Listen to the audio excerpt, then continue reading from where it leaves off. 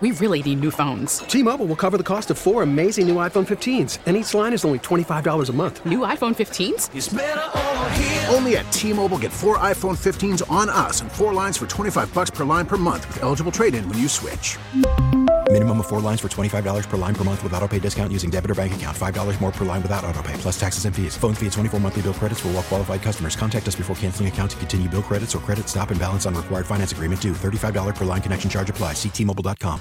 Now, with the MLB app, you can get baseball your way. Pick your favorite team, your favorite players, and get customized highlights, stories, and breaking news right on your home feed. Follow the action with Game Day, where 3D replays add another dimension. Plus, notifications can keep you connected to every pitch, every hit, every game. The MLB app. Baseball your way. Download it now for free from the App Store or Google Play. Blackout and other restrictions apply. Major League Baseball trademarks used with permission. 97.1 FM Talk. On demand audio. We're still wildly fascinated in a very tragic and sad way about what happened in Idaho. And Paul Morrow is back with us, retired NYPD investigator, founder of the opsdesk.org. He was just there in Idaho investigating this, seeing what he could find. Paul, how are you this afternoon? I think you're back in New York, though, right? I am, Mark. Just returned this morning. You know, when this story broke, I remember listening to Fox. I think it was on a Monday morning, and the big story was the murders at the University of Virginia by that football player. But this kind of happened at the same time, and I remember thinking, this is weird. None of this really makes sense. And a month later, it doesn't make sense, does it? No, it really doesn't. And, you actually hit on something there, Mark, which has gone unremarked upon, which is, I wrote a piece on Fox.com, FoxNews.com, rather, online, and it's up on my page on FoxNews.com. About 2 weeks before both the events you just mentioned, that talks about the fact that there is a alarming spike in campus-related crime, generally not on campus, just off of it. And I've never been less pleased about being right because it was somewhat predictive. We've had this real spike in events, and obviously Idaho would be part of that. After coming back from this trip, do you have any better handle on what, is going on out there, what they're kind of trying to hone in on? Because, and I don't know if I heard you say this earlier today on Fox, but some people have commented that, the further away we get from the actual murder, the more likely it does become somewhat of a cold case. They're saying they have leads, and obviously this is a complicated case, but man, you start to think this is a small town. It wouldn't be that hard, right? At least in your mind, you would think that. You would think that. Complex investigation, complex crime scene. I don't have much of a better handle on it than I did because they're holding their cards very, very close to the chest. But sometimes what the police don't tell you is as indicative as what they do. So in this instance, trying to read the tea leaves like everybody else, I take a couple of salient facts away to try to form a picture. Number one, they put on paper in a press release, which you can't walk back, that they are, quote unquote, making progress. I can tell you that some of the sourcing I developed out there involving family members of the victims have represented to me and Lawrence Jones, who I did his show over the weekend, and Lawrence has done great work on this. They are telling the family members that things are going in the right direction. That's the quote. So what that means to me is that, they are making some progress. At the same time, they haven't offered a reward. They've stopped doing press conferences. They've kind of hunkered down. And that tells me that they feel like they're going to get there. Because think of it in reverse. If they've done all those things, no reward, telling everybody it's going the right direction, trust us, trust us, trust us, and then let's say it's February of next year, at which point we're very much into cold case territory, there's going to be a lot of second guessing. I assume they know that. So at this point, I don't feel it's a cold case. I do feel like they believe they're making progress. And I think that's because the DNA is probably finally starting to come back. They're probably starting to isolate what they think is the perp's profile. They might have some hair that might give you, let's say, a race. They, I believe, may have a footprint. There's some talk about that. They may have something of a shoe size. They have some things coming back, but I think the real fertile area that they're likely getting stuff back from is the digital area, the digital footprint of this person. I think they may be getting close to. Paul, this is Sue. We heard that a lot of the students did not return, just to that area, like 40% or something crazy. But it sounds to me like, are they thinking this was a specifically attacked person? In other words, a targeted person rather than just a random event? Yeah, that's still a question, isn't it? I mean, what are your thoughts on that? So targeted, that's become a real buzz term here. I think that what happened was, in terms of just focusing on that word for a second, I've walked the area. I've walked around the crime scene. I walked up behind it. It's not exactly – I'm surprised this is not getting more play. But in the back of the house – first of all, the perp didn't go in the front of the house. I would be stunned. It's very exposed. Even 4 in the morning, there's enough light. Anybody looking out the window could see him going in. Or even if he went in earlier, in that there's some theories bouncing around out there that he came in earlier in the night and secreted himself someplace in the house, waiting for them all to come home. I'm not willing to marry that story until I have a better feel for the interior of the house. You got 5 people living there.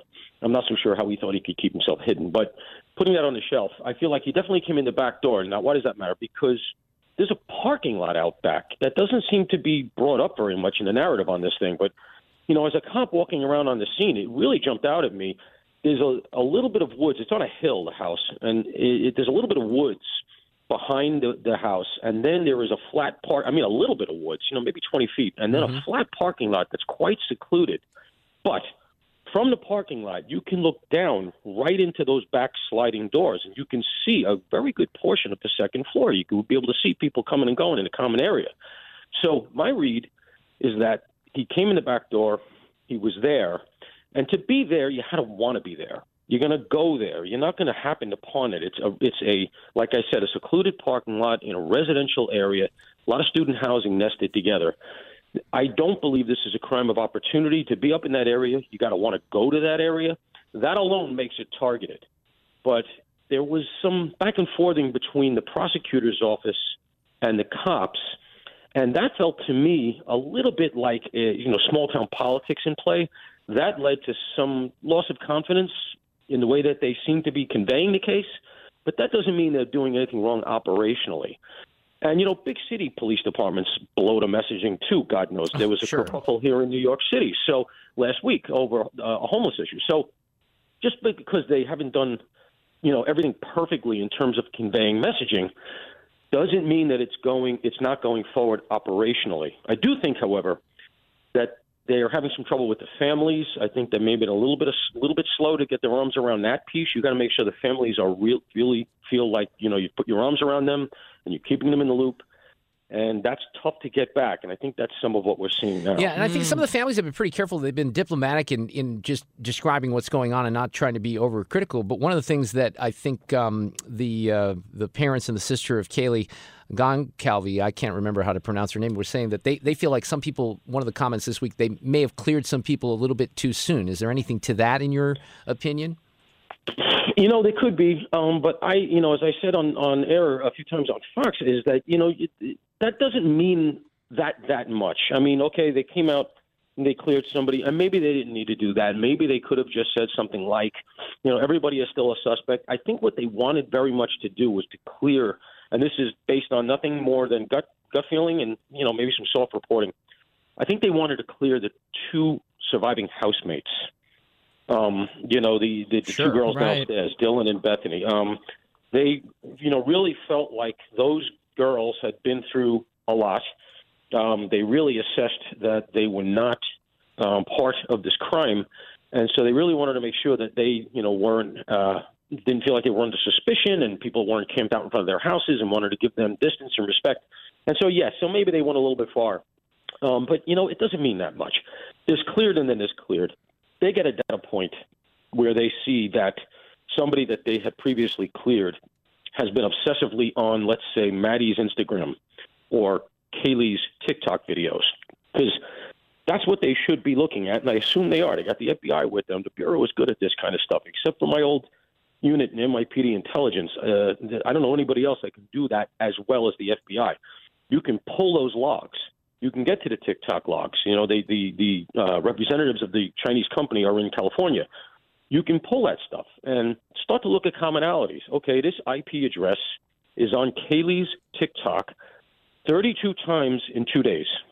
And then look at that. The same IP is hitting Madison's Instagram 46 times in the week before the event. Interesting. Well, that's somebody who is unnaturally interested. So I feel like that's the kind of thing that they're doing now. Yeah, that's it. Now, on the DNA front, I can't even imagine. Just in the apartment or the house, how many people lived in it total? 6 people?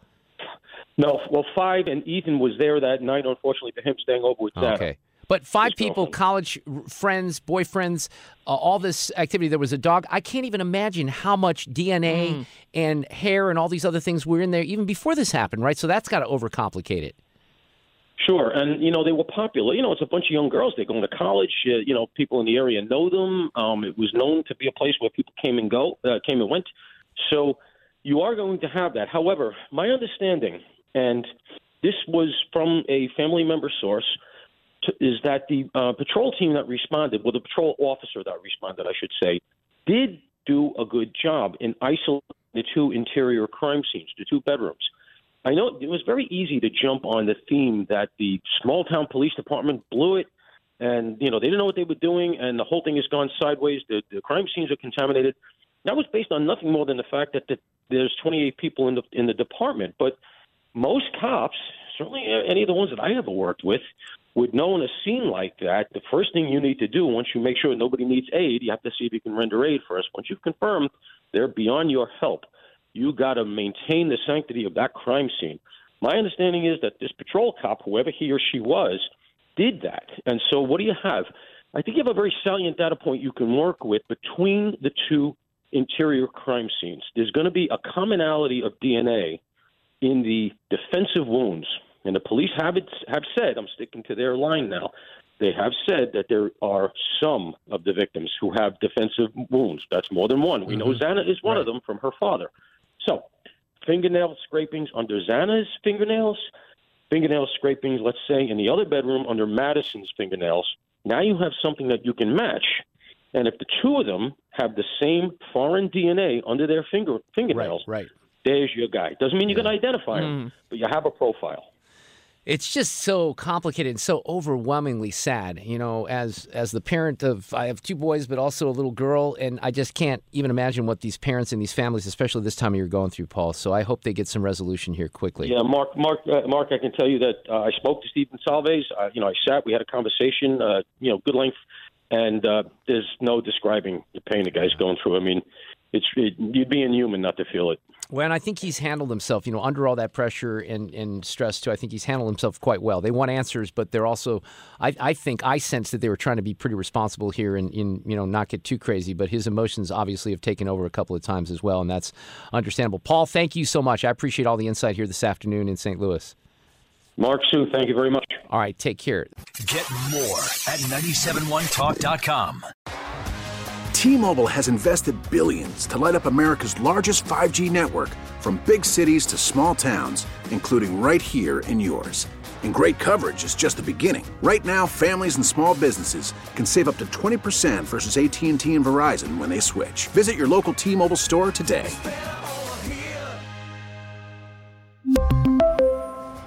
Plan savings with 3 lines of T-Mobile Essentials versus comparable available plans. Plan features and taxes and fees may vary.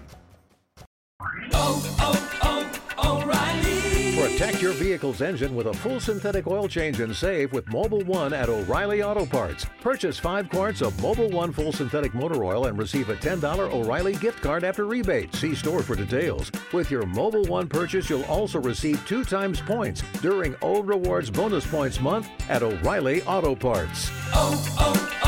O'Reilly Auto Parts. Now, with the MLB app, you can get baseball your way. Pick your favorite team, your favorite players, and get customized highlights, stories, and breaking news right on your home feed. Follow the action with Game 10, where 3D replays add another dimension. Plus, notifications can keep you connected to every pitch, every hit, every game. The MLB app. Baseball your way. Download it now for free from the App Store or Google Play. Blackout and other restrictions apply. Major League Baseball trademarks used with permission.